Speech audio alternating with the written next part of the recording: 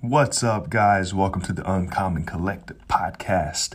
This episode, I'm sliding in between some of the other episodes that we've already got recorded because we got some cool value coming your way. So this episode, it's a quick one. It's only about 20 minutes long, and me and Patch have been sitting down. You guys don't know who Patch is yet. That's okay. You will. We've been doing some hypnosis sessions. He's been sharing those with me, and they've been awesome. So I want to share them with you guys. He's got a really cool offering that he's doing in the month of October. It's launching October 1st. So if you listen to this episode and you think that maybe hypnosis could be something for you, I want you to reach out to Patch because he's got a really cool group that he's starting up. It's free of charge. It's a $400 value. You're getting several hypnosis recordings. You're getting a Facebook community to be a part of. We're going to do Zoom calls. He's a professional licensed hypnotherapist. I think that's what you'd call it. But anyways, without further ado, here is my time in the park with my brother, Patch Drury. All right. What's up, guys? Welcome to the Uncommon Collective podcast. I'm here with my guy, Patch. We're hanging out in one of my favorite places here in Lexington. I always love coming out to the park. And Patch is bringing some awesome value into my world with a service that he offers. Somebody just hit a little goal. I don't know if you heard that. Some frisbee golf? Frisbee golf, okay, yeah. Gotcha. So what I want to do is, me and Patrick coming out here to the park, and he's taking me through some hypnosis sessions. So I wanted to share this experience with you guys. As you guys know, I always do my best to bring you people who are living uncommon lives. They're doing their best to become their best selves, to bring the value and the gifts and the knowledge, the skills that they have to the world so that we can all get better together. Patch, what's up, bro? Hey, man, how's it going? I'm excellent. So tell them your last name. I didn't want to mispronounce it. Gotcha. Drury. Drury. So that would have been my guess. Like the inn. Cool. If you're familiar with Drury Inn, or the lived on Drury Lane, the cookie guy. The Gingerbread man. Yeah. Think about it. That Drury. Yeah. Cool. Very cool. So this is our second session. We were going to record this last session, and we realized I was way too out of it. which was ideal in a sense. Like if afterwards you'd been like, "Oh man, let's record something. Let's go." If you've been full of energy, hyped. That probably would have been. Might have said this wasn't the best hypnosis session, but we got done and you were out of it. My eyelids were so heavy. Oh my gosh. So before we dive too deep into that, I want to ask you, just tell anyone listening who you are, who you serve, and then we'll go from there. Okay, great. My name is Patch Drury, Kentucky native. I'm not conceited enough to think people would have watched my stuff online before this, but if you did, then I spent the last 5 years kind of talking about story and storytelling, and that was kind of, to the people who did know me, that's what I was known as. I was the story guy. And in the last few months, people watching may be like, oh, you've kind of pivoted. Now he's talking about consciousness and subconsciousness and hypnosis, and I would just say that's not actually a pivot. If I was driving in one lane before, I'm still in that lane, because before I was talking about, what is our story? What direction are we headed? Where are we coming from? And what defines the story we're living in? Well, now with hypnosis, it's saying, okay, here's your story. Let's change it. Because you may look at your life, you may look at where you've come from, you may look at the things that happened to you, and you can kind of do the math and see, well, based on all that stuff, that's where I'm headed. And you may not like that. You may not like the outcome you're headed towards. And so hypnosis is the most effective, quickest way that I know of to create a new outcome, to create a new place to move towards. So for someone listening, you spoke about how you're the story guy before. What's the value for someone? So you sit down with someone in a session where you're diving into story. At the end of it, what is the value that they have there? What do you get from learning your story? From understanding how story works. The way story works, the way I understand story, the way I studied story for a long time, was that it kind of became a roadmap. if you were able to kind of lay it like a template over your life, and you could actually kind of predict the things that were going to happen next. And I believed in it really strongly because I saw it in my life. I had some things that happened to me, and I was like, well, if I lay this story structure that Joseph Campbell talked about over my life, I can kind of see I'm right here on this circle. And if this is true, if there's something universal about this and the way story works, the next thing that'll happen is I'll do this and I'll do this. And like clockwork, in a creepy, almost spooky way, those things happened. And one of them ended up being this kind of prediction that I made in my life. Well, and I'm not going to get too deep into it, but I was working at a church for a while, and I went through a real crisis of faith, and I kind of lost my faith. And looking at the story structure and looking at the way people work and not being an idiot, I was like, okay, I'm going to have a real conversation with my mom about why I don't believe this stuff she raised me to believe. And so you might look at that and say, well, yeah, obviously you're going to have to do that. But that lined up with a story circle in a really particular way. And so I knew that conversation was coming, so much so that the day it happened, I was like, well, yeah, of course, here it is. And so after that conversation, I knew, okay, here's what happens next, and it happened next. And I could kind of look down the line and see, okay, these steps are laid out for me like a roadmap. And so to me, that was the real value of story. And you and I even had a talk before you moved to Bali. And I said, here's some things you can kind of expect. And I want to speak for you. I think in your experience, I was literally going to say those things happened, right? It was the best gift to have, for me, getting ready to jump across the water to the other side of the world. After talking with you and understanding how story works and how that hero's journey plays out, it really did prepare me. And whenever the tough, I made that jump, and there were some tough times that came. It was exciting, but then came the tough times. I was prepared for them, and I wasn't surprised. I was like, okay, here they are, and I'm ready. I'm ready to face them because I know that I have to slay the dragon in order to continue to peel back the layers and continue on that journey towards whatever it is that whatever the mission is, whatever the call. I think we talked about like the call. You've been called to, and in the phrase Campbell uses is call to adventure. And that's what whatever adventure we're on, that's how it starts. Like you see something that lacks, you see something that's not right in your world, and you're like, well, I got to go fix that. And that's that call to adventure. Right on. So if you're listening to this and you're feeling that call, you feel like you're called to go and serve or called to take an adventure or whatever the call is, listen to it. And maybe you reach out to Patch and let him lay out that hero's journey for you. Definitely. So it definitely helped me. Let's dive into the hypnosis side of things now. So on the hypnosis side, what pulled you into that? Like, how did this journey get started for you? Great. A little pivot. Yeah, great question. So I already mentioned I was working at a church, and I did video production at this church, and I'm not trying to talk smack about church work, but my job was really easy. Like it was something I was good at. It was something I could do well. I had rave reviews, maybe not always from my bosses, but always from the people in the seats. And so I felt pretty secure. I was good in this job. And then, like I mentioned, I kind of had a loss of faith, and so I was struggling with that a little bit. And all of a sudden, when I was struggling with it, I got really bad at that job. The job that I was always great at, always recognized as being easy. Even today, I could say that's an easy job. There was no reason for me to suddenly get bad at it. But what I've realized since then, and this is something Freud talks about, he calls it parapraxis. And we, in our culture, we talk about it like a Freudian slip.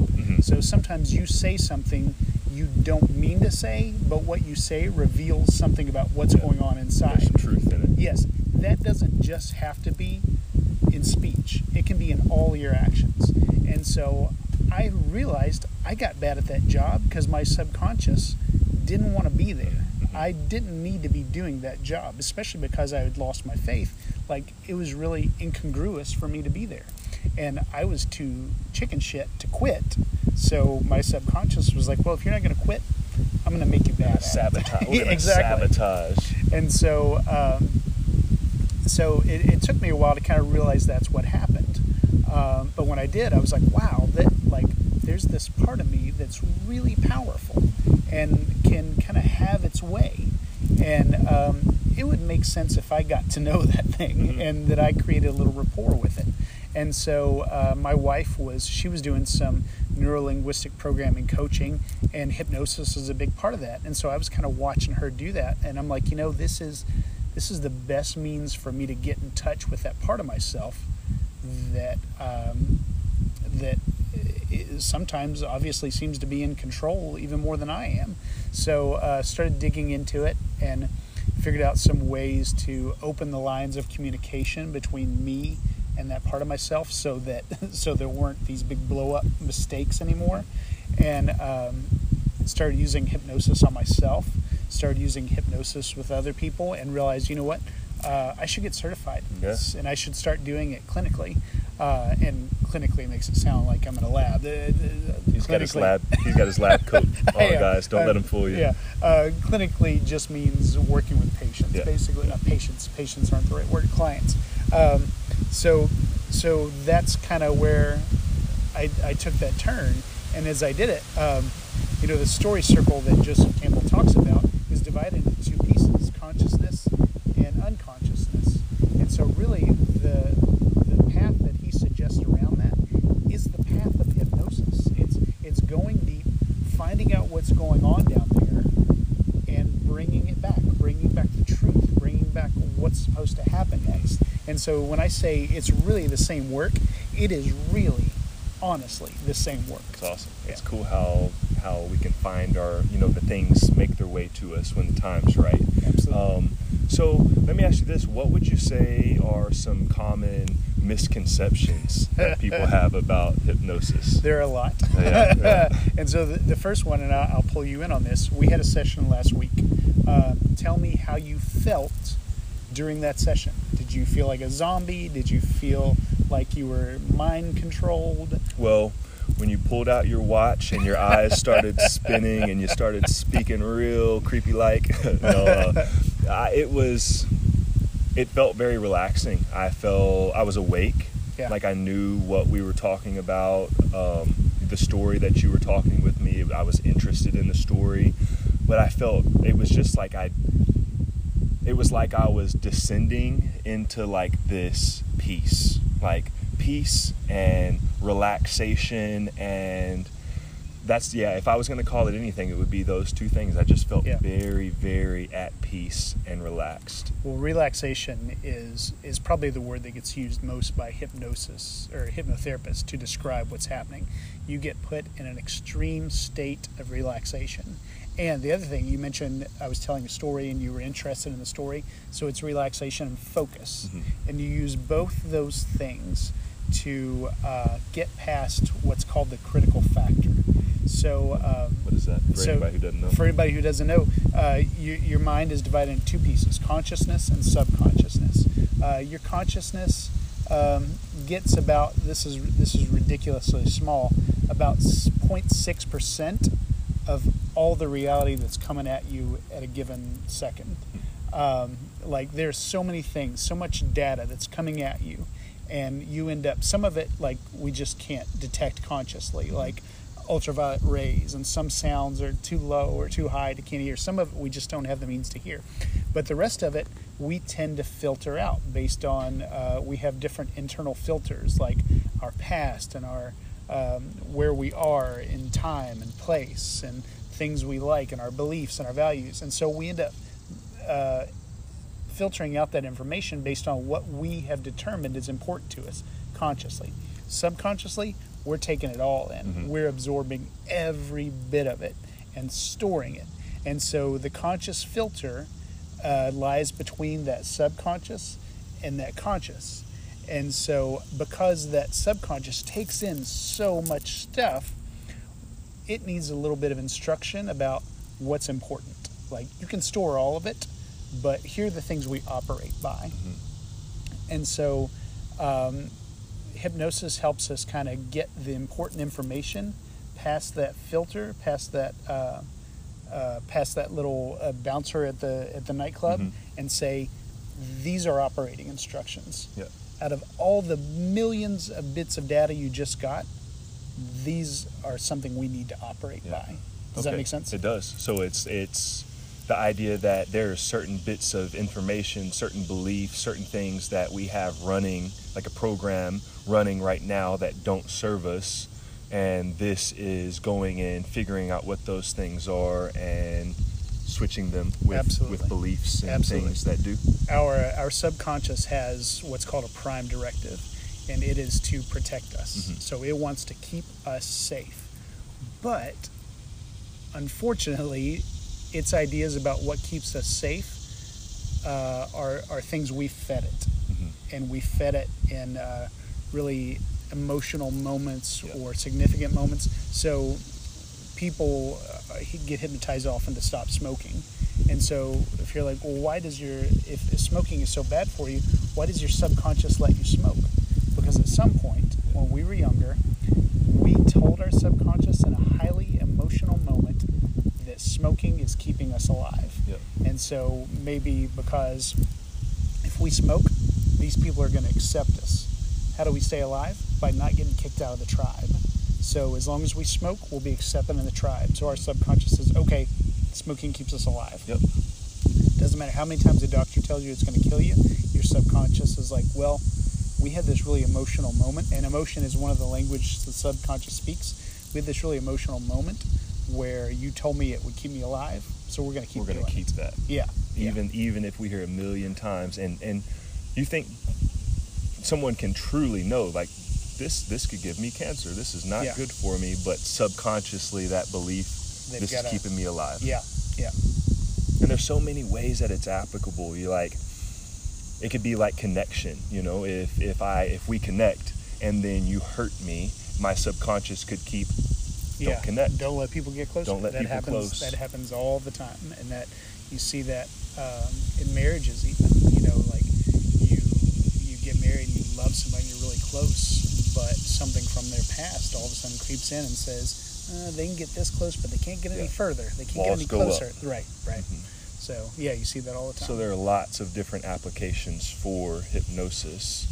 It's a matter of, so you sit down with someone, and do people normally come to you and say, hey, I want help with this? Or is it more of a process like you sit down and you just kind of have conversation and figure out what they need? Or is it usually something specific that people come to you for? People come with specific stuff. But one of the things you realize is that sometimes the thing they come to you with is a symptom. Gotcha. And they say, hey, fix a symptom for me. And as you're talking to them, you realize, well, we could fix the symptom, but the thing that's making that symptom occur, that's making it an issue, is still going to be there. And so some people, like here's an extreme example. Some people will come and say, I'm biting my fingernails. I want to stop biting my fingernails. And so you'll hypnotize them to stop biting their fingernails. But what that is there's some subconscious part of themselves that wants to kind of hurt themselves or take away from themselves. So you might get them to stop biting their nails, and all of a sudden they take up cutting. So it just replaces it. You just replace it with something else. So you need to get to the heart of what it is. And so there are different ways that, talking to them, that's Freudian, Jungian talk therapy is helpful. But there's also regression therapy and timeline therapy, where you specifically say, we're going to go back to that moment. Pinpoint and exactly. Figure out where it is. And you're going to have a conversation with yourself at the age that all this started. So cool. Yeah. I love it. There's a lot, and all that stuff, like I said, it's stored in there. So you may not remember the moment you decided to start smoking, but your subconscious does. And if you ask it to take you there, you'll go there. It's going to keep it as long as it believes that it's going to keep you alive, because that's its job. Cool. So before we jump into our session, let's go one more misconception. What would you say another misconception people have is? Let's see. and this kind of relates to what you just said, but most people's perception of hypnosis is like maybe a hypnosis comedy show they've been to, and they go and like they ask for volunteers, and people get up on stage and they're clucking like chickens or whatever. That's the first thing my mind goes to. And so people are like, well, clearly hypnosis is mind control, and it's not. It's still not mind control. That guy who got up there and acted that way, he's the guy that if you're at a party, he's putting a lampshade on his head. He's having a blast. He's the life of the party. So he doesn't want to disappoint when he gets up there. And so he's gonna, if you say, hey, you're gonna slap your ass every time I touch my forehead. He's like, well, of course I am. Yeah. And people laugh, and then that reinforces it. And the language we use in hypnosis is suggestion, and that's all it is. I'm gonna suggest to you, you're gonna do that. And if you see the value in that suggestion, you're going to do it. And if the value is, oh man, all these people are really having fun and laughing, and I'm the center of it, they'll keep doing it all night. Because it's filling some need that they have. Yeah. That's an interesting thought. So you have to be open to whatever suggestions, whatever work you're walking someone through. They have to be open to it. Not only do they have to be open to it, they do the work. All hypnosis is self-hypnosis. There is nothing, all that I'm doing is leading them, helping them kind of get to a frame of mind, to a place of mind where they can do the work themselves. So recently I worked with a lady who wanted to quit smoking, and we got to her second session, and she called me after, and she was like, I bought a pack of cigarettes. I'm like, why'd you do that? I'm like, why did you buy a pack of cigarettes? And she's like, well, I'm stressed and I wanted to. And I was like, well, do you want to smoke more than you want to quit?